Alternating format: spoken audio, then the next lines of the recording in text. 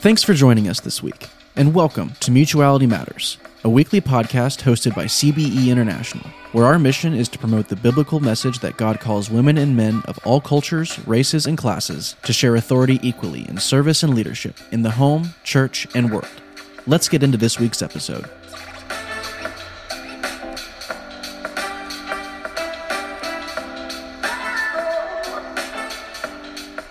Welcome. My name is Erin Moniz, here with my co-host Blake Dean, and you are listening to New Voices, a part of Mutuality Matters, a podcast by CBE International. We are excited today to host author, minister, and professor Dr. Rob Dixon. Dr. Dixon is an Associate Regional Ministry Director with InterVarsity Christian Fellowship, USA, and a Senior Fellow for Gender Partnership with InterVarsity Institute. He's an adjunct professor at Fresno Pacific University and Fuller Theological Seminary. He provides training on flourishing mixed-gender ministry partnerships for numerous organizations around the country, and he has a new book coming out that we are so excited about, and we want you all to learn about and go buy. And he is a part of our podcast family. Yes, friends, you will hear more from Rob because he is joining us as one of our family of co-hosts that are starting this new adventure with CBE. So we are very excited to have him here. Thank you for being here, Rob. Awesome. It's so great to be with you. Thanks. Yes. And so as our listeners know, we always like to start with watch, read, or listen, where we tell you what we're watching, reading, or listening about to. I don't know. I'm lost on prepositions. Prepositions are hard. Blake Dean, what are you watching, reading, or listening to? Man, so sometimes I don't sound as highbrow as I'm about to sound, but I'm excited because I sound really cool with my answer. Cool points. Yeah. I'm reading Dante's Divine Comedy as a part of the 100 Days of Dante that Baylor University, in partnership with University of Dallas, is putting on. It's really great. So I'm in the beginning of the Inferno. Wow. And how long is that supposed to take you to get through all that? 100 days. But like realistically? 100 days. You're going for it. From now until Easter, yeah. Okay. We're all rooting for you, Blake Dean. Thank you. I'll keep you posted. That is pretty highbrow. I'm going to lower the bar I'm sure a bit you are. Culturally. We're going to go back down. And what we are watching is we are rewatching all the Unbreakable Kimmy Schmidts. Yeah. And that's just sort of where we've been. Like Virgil, Titus Andromedon, similar. Yeah, exactly. There's a parallel there, but yeah, that's kind of where we've been jamming, just enjoying some old school comedy. So Rob, tell us what you are watching, reading, or listening to. Well, I suppose I'll take the bar even lower and say my wife Amy and I are in season 5 of Secretary. So off the air now, but was a Téa Leoni, I think, and where she's the Secretary of State and she's solving problems all over the world, and it's become kind of our evening watch, and so it's been fun. The end is in sight, though, so we'll be looking for another option when we're done with Madam Secretary.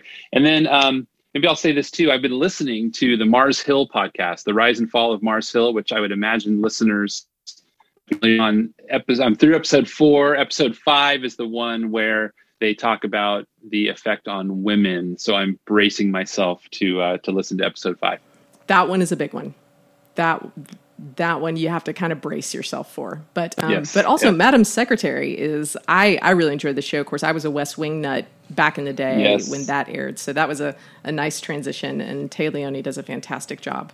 Well, wonderful. Well, Rob, we are so glad to have you here, and we are very excited to talk about your new book, which by the time this podcast airs will be out and available to folks. We're going to direct them to where they can pick this up, but it's called Together in Ministry, and it is about male-female partnerships, and it plays off of the research that you've been doing and breaks down steps for folks who are engaging in those male-female partnerships in places of ministry.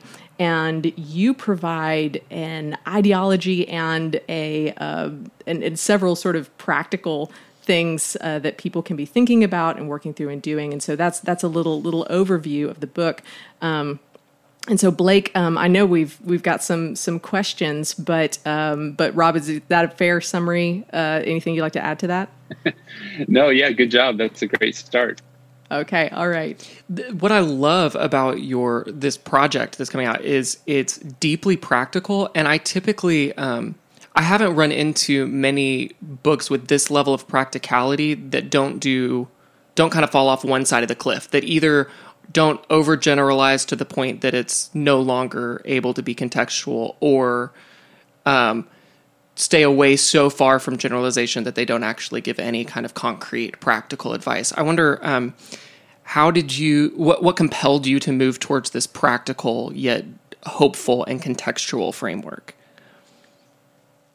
Well, thanks, Blake. I'm glad you picked up on the practical piece. That's one of the ways I've described Together in Ministry. In fact, it's in the book itself, is that I see it as a prophetic roadmap. So, and I think the roadmap part speaks to the practical thing you're talking about, the framework. So a couple thoughts on that. Number one, I am by nature a practical person. So it's a huge value for me. I can deal with conceptual conversations, but only so long. Like, I don't know how long I'd hang in there with Dante. I mean, I can deal with the conceptual, That's right. But maybe not for so long. I needed to land somewhere. I needed to help people practically. And so I think Together in Ministry is just an expression of my own sort of personal bent towards practical and helping people.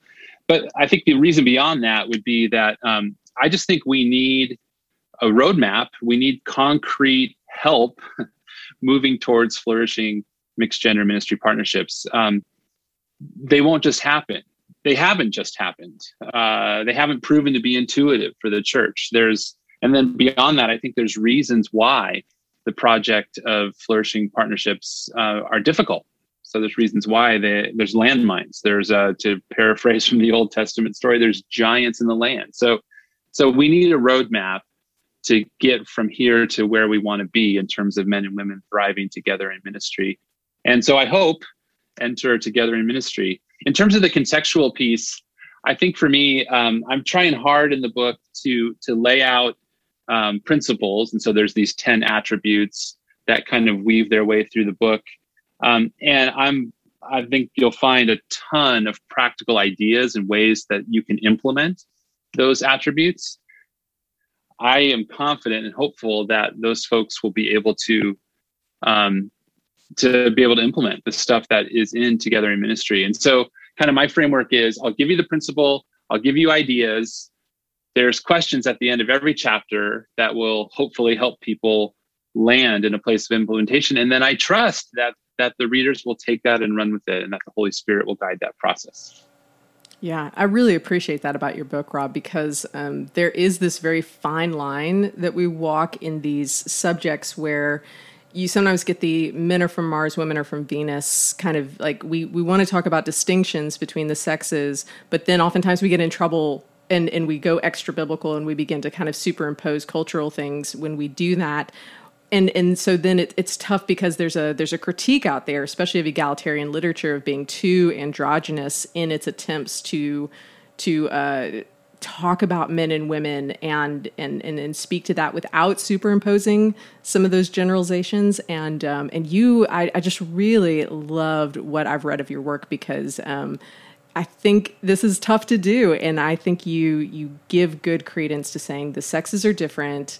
And when we work in a work environment, that has to be noted, and that's important, but there's a way to do it that is God-honoring, and you ground that theologically so that the framework is not the cultural differences between the sexes as much as it is how the Lord has created us to be different image bearers and what that looks like for flourishing. So I think I love that, because I want readers to hear that when they're going for your book and realizing, oh, this is something that I can look at and it can help me and be practical, but isn't going to just be another men are from Mars, women are from Venus. Yes, which is a book that I critique in Together in Ministry. Yes, so yes, I appreciate that. Yeah, absolutely. Yeah. And yep.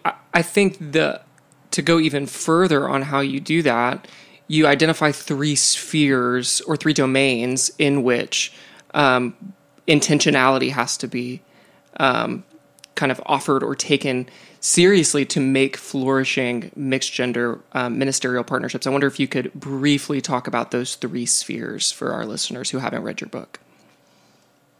Yeah, so let me start before the 3 spheres, Blake. Let me start just a little bit further back. So when I entered into the doctoral program, my research question that I brought to the table was, what is the best set of attributes that constitute flourishing partnerships between women and men in ministry? And so I was investigating that. I sat down with, I think it's more than 60 different InterVarsity staff workers. I work for InterVarsity, and interviewed them about their experiences, gathered a mountain of data, sifted it all, and emerged with these 10 attributes. And so that really is the spine of the model. And then as I sat and played with those 10 attributes, I realized that they can be positioned into 3 different domains. And so that's where your question is. So the first one is the inner life. So this is who someone is and is becoming. So, which makes intuitive sense, right? When you think about having a healthy partnership with someone of the opposite gender, who you are matters to that, right? And there's 3 attributes within the inner life domain that folks can pay attention to and are success factors. The second one is the community culture. So this would be the context in which the ministry partnership is located or situated. And obviously intuitively that makes sense as well. If you are in a culture that says green light, thumbs up, pursue partnerships between women and men, absolutely do it, then you're going to be more likely to be successful. And the converse is also true. If you're in a culture that's suspicious or doesn't allow for that, it's going to be a tougher road. And then the third domain is intentional practices. And this is more the things that people and groups do to form flourishing partnerships. And so there's 3 attributes there as well. So those 3 things, and it's all positioned within a Venn diagram, which I went through a number of different potential models, conceptual models, and landed with a Venn because it captures the interplay between all of the domains and the attributes. They all overlap, they work together, it's synergistic. And in the middle of the Venn diagram, where the 3 domains intersect, is the place of flourishing, which I define as personally satisfying and missionally effective. So it's those 2 axes. On one hand, this partnership is a joy for me to be a part of. It's life-giving. It's more often than not, at the end of the day, I go home glad that I get to work with this person. But it's also missionally effective. So it gets the job done more effectively. There's fruit that comes specifically because we're working together. So there's your 30,000-foot overview to the model. That was so succinct and well put. Yes. Thank you for that. We love a good Venn diagram. I also... the thing I love about the domains is it brings together conversations or maybe perspectives that we don't often bring together. So it brings together the private and the public. It brings together the spiritual with really tangible cultural things within the institutions in which we operate. And I want to kind of drill down you gave the 30,000. I want to drill down on one particular attribute, especially if we have any men listening, talking about the inner life, talking about kind of being reflectively aware of gender brokenness. I wonder if you could talk maybe specifically about the responsibility for men in a mixed gender partnership to be aware of gender brokenness. If you could expound on that a little bit. Sure. Yeah, thanks for that. So I think self-awareness came up often. So let's just say that first, that when I would interview people, they would say, well, I can work with someone if they are aware of who they are, right? And I think that's significant to say that at the outset. So how aware you are of what's happening inside for you, of your character, who you are, that just really makes a difference. And I think there's a lot of examples that came out in my research of what the term I use is gender brokenness. So brokenness specifically around gender. So I can give you lots of examples, unfortunately, but so for men, often there'd be conversations around lust or objectification of women. For women, it would be some of the same stuff, but also just what it's felt like to be objectified and kind of the recovery from that. I think for both genders, they would tell me stories about bias and how they've been discipled to view the other gender. And I think when people are working on that, when they are acknowledging their brokenness and then moving towards wholeness, they're going to be more inclined or more able to have a healthy partnership. And so one of the questions I put in the book that has emerged as helpful for me and for some others that I've been working with that kind of gets at that is this question. It's how is my gendered identity, so for me as a man, flawed and in need of redemption? So where do I need to grow? And then how is my view of the other gender flawed and in need of redemption? And sitting with that question as kind of like an examine almost as a way of sort of reflecting before the Lord and coming up with answers to those questions, and then sharing those with accountability and with friends and support, I think is a helpful first step towards wholeness. So awareness for me is kind of the gateway. When you're aware of something, you can then do something about it. So it's the gateway towards this like theme of redemption.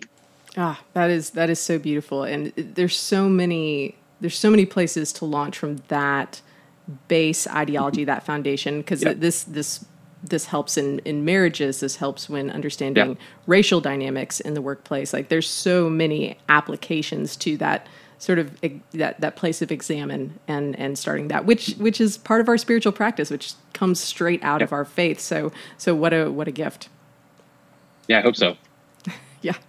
Well, pivoting from that, something Blake and I were talking about as we were preparing to talk to you today is that, when we start getting your book and giving it out to all of our friends, so many people fall into this category where they're complementarian in ideology, but tend to function more egalitarian. Like there's only so many folks that fall into kind of sometimes hard categories of complementarian or egalitarian. And I know that you talk about this coming from an egalitarian foundation, but certainly can be read by anybody.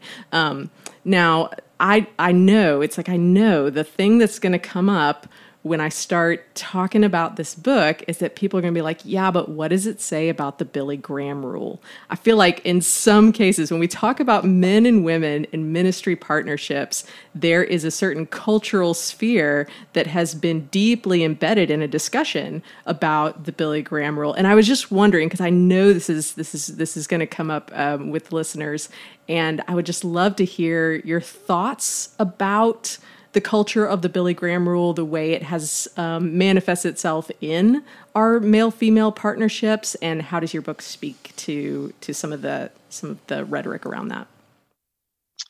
Yeah, great question, Erin. Well, first I'll say that whenever I'm presenting on the content of Together in Ministry and training situations or consulting, almost always the question is, well, what about the Billy Graham? I mean, it's that one, like the theological one.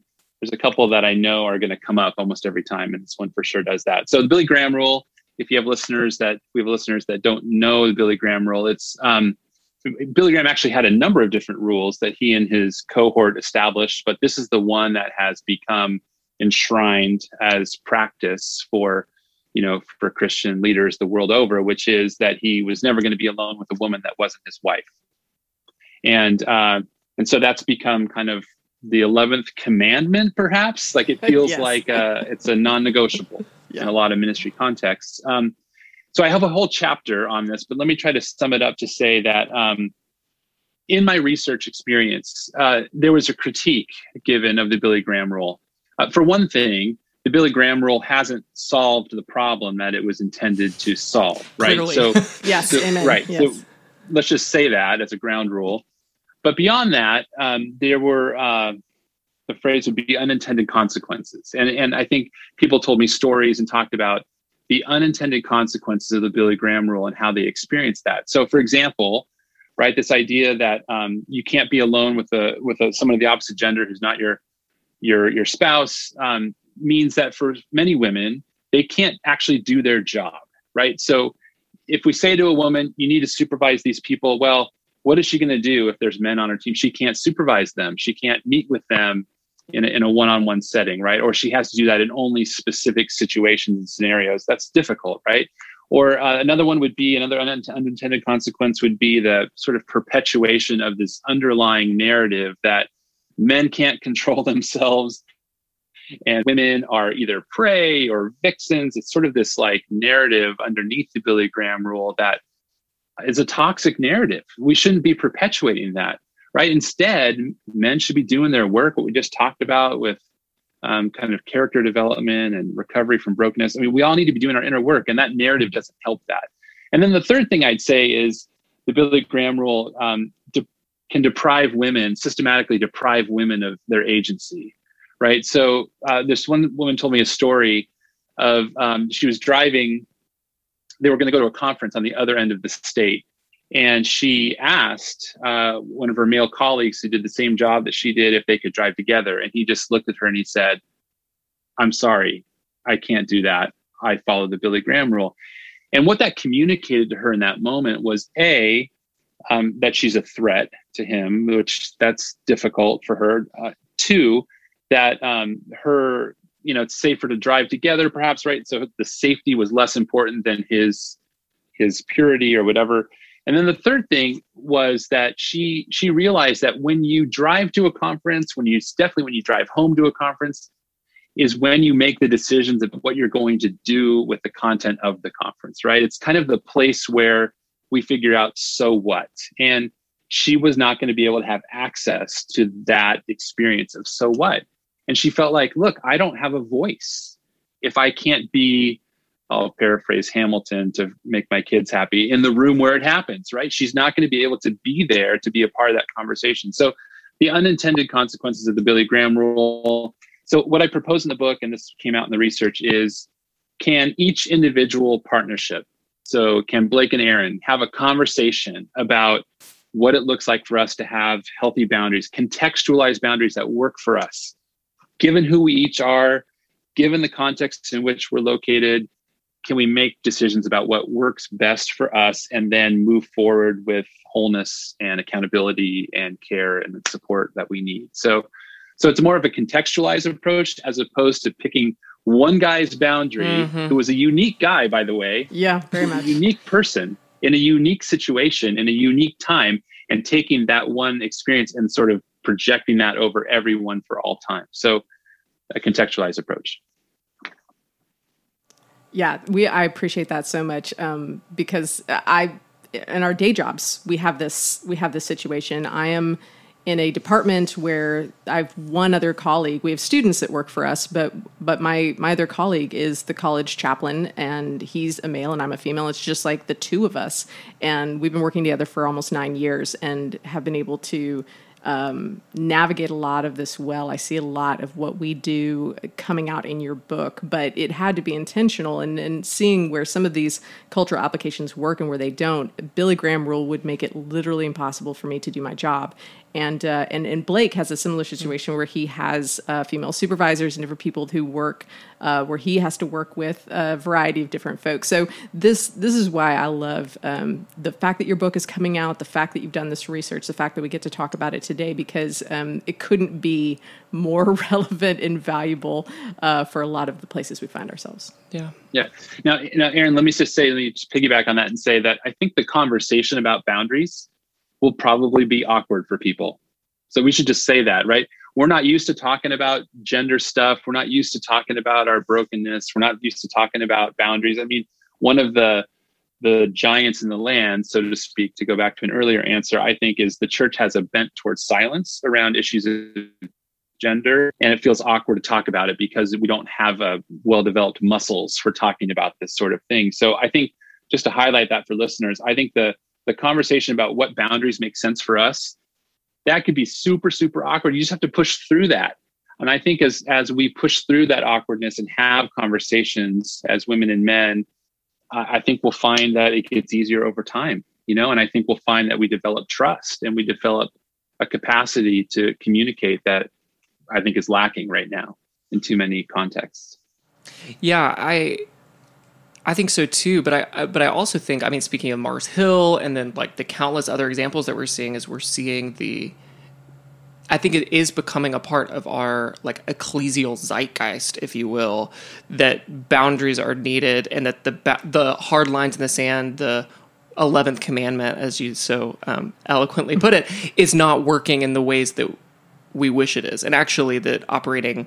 That's what I so appreciate about the idea of contextualized boundaries, is those are boundaries without fear that allow us to operate with one another, rather than boundaries dictated by fear that keep us from one another and then create like mismanaged power dynamics. Which brings me to one of my last questions, if you could talk really briefly, because I think it's just all too relevant with things like the Mars Hill podcast, with Ravi Zacharias last year, the list goes on and on and on. The idea of power and power dynamics between men and women is ever present in our conversations, and kind of highlights any other dialogue that we have surrounding gender theology right now, and I think rightfully so. What would you say to maybe someone who's reading your book, who is in a mixed gender partnership, but there is disparate power dynamics, either because of experience or because of position? Like positionally, someone has a greater amount of power over another. Yeah, that's a good question, Blake. I mean, I'll try to be brief on this one, but there's a lot to say on this. I think, for one thing, I'll just say that I think the church, so generally speaking, in the church and organizations, our perspective on power is unexamined. So one of the things I'd say in Together Ministry is, I think we need to have a moment, each church does, probably within churches, each team does, organizations, of asking the question, what is our view of power? Have we just sort of embraced the world's perspective on power, or can we think theologically about power? So I think there's some work to be done, even just at a conceptual level, of thinking about power in the church. I mean, one of the interviews that I did over Zoom was this woman who was talking about power, and when she was talking about it, she held her hands open. Listeners can't see this, but she had her hands open palms up. And it just struck me as such a helpful visual, right? Of a way to think about power that's open-handed, that shares, that is about mutual advocacy and empowerment, as opposed to like a clenched fist view of power that I think is the image of power on offer so often in the secular world. So that's probably the first thing, is, can we reimagine our power, how we think about power, how we theologize about power? In terms of your question, Blake, about what do we do if there's positional dynamics and things like that, I think we just talk about it. So again, this is where I'm going to say we got to push through the awkwardness to talk about it. I mean, I think for me, and I've been supervising women for a long time, one of my goals every year is to give away as much power as possible without getting fired. So that may be awkward or funny or something, but right, like the organization gives me a certain amount of power, and my question is, how can I share that, or how can I empower others, right? How can I raise up others? And so what that looks like is like thinking ahead and saying, okay, who can lead this part of the ministry so I don't need to, right?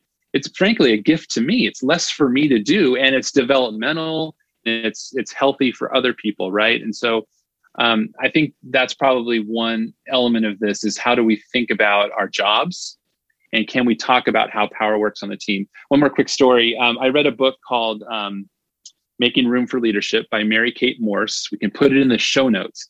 And she writes an amazing book that thinks about power using the metaphor of space. So how much space I take up is an analog to how much power I have.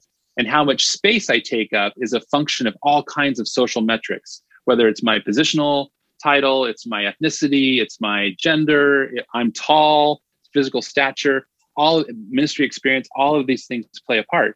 And so I read this book with my team, and we sat down at the end and we said, okay, who's got all the power? How does power work on our team? And they all looked at me and they said, bro, you got a lot of power, right? And we could tick through all the metrics, and I hit them all. And so for me, that was a great moment as a team of saying, well, is this how we want power to work on this team? And if not, what can we do to reorganize the power on our team? So one of the suggestions I'll make in the book is that communities do a power audit. Ask the question, how does power work? how do we want it to work? And then what could it look like to rearrange things so that power works the way we want it to? I'll stop there. I love that. I love that.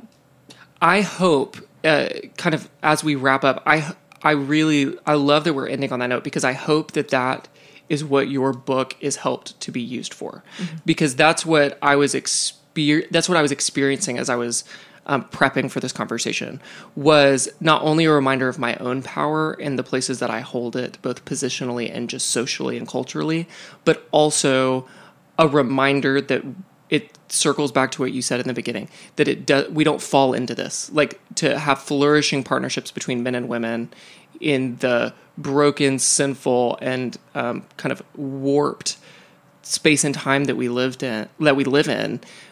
We must be intentional about it. And I am so grateful to have a resource that is really accessible, that is not abstract, but is also deeply, deeply rooted in cruciformity. And that's what I hear you talking about when you're talking about freely shared power. Is the example is the cross, and the giving away of power to the point that to Christ's example. And I love that. And I'm so excited to get to tell everyone about your book. Yeah, absolutely. Yeah, I mean, Blake, just to go off of that, Blake, I mean, Philippians 2, right? The old hymn there, I think is the biggest picture of leveraging privilege and power that you can come up with, right? Because Jesus has the ultimate power, and he is incarnate, takes the cross, right? So it's this amazing picture, I think, and a model for us, I hope.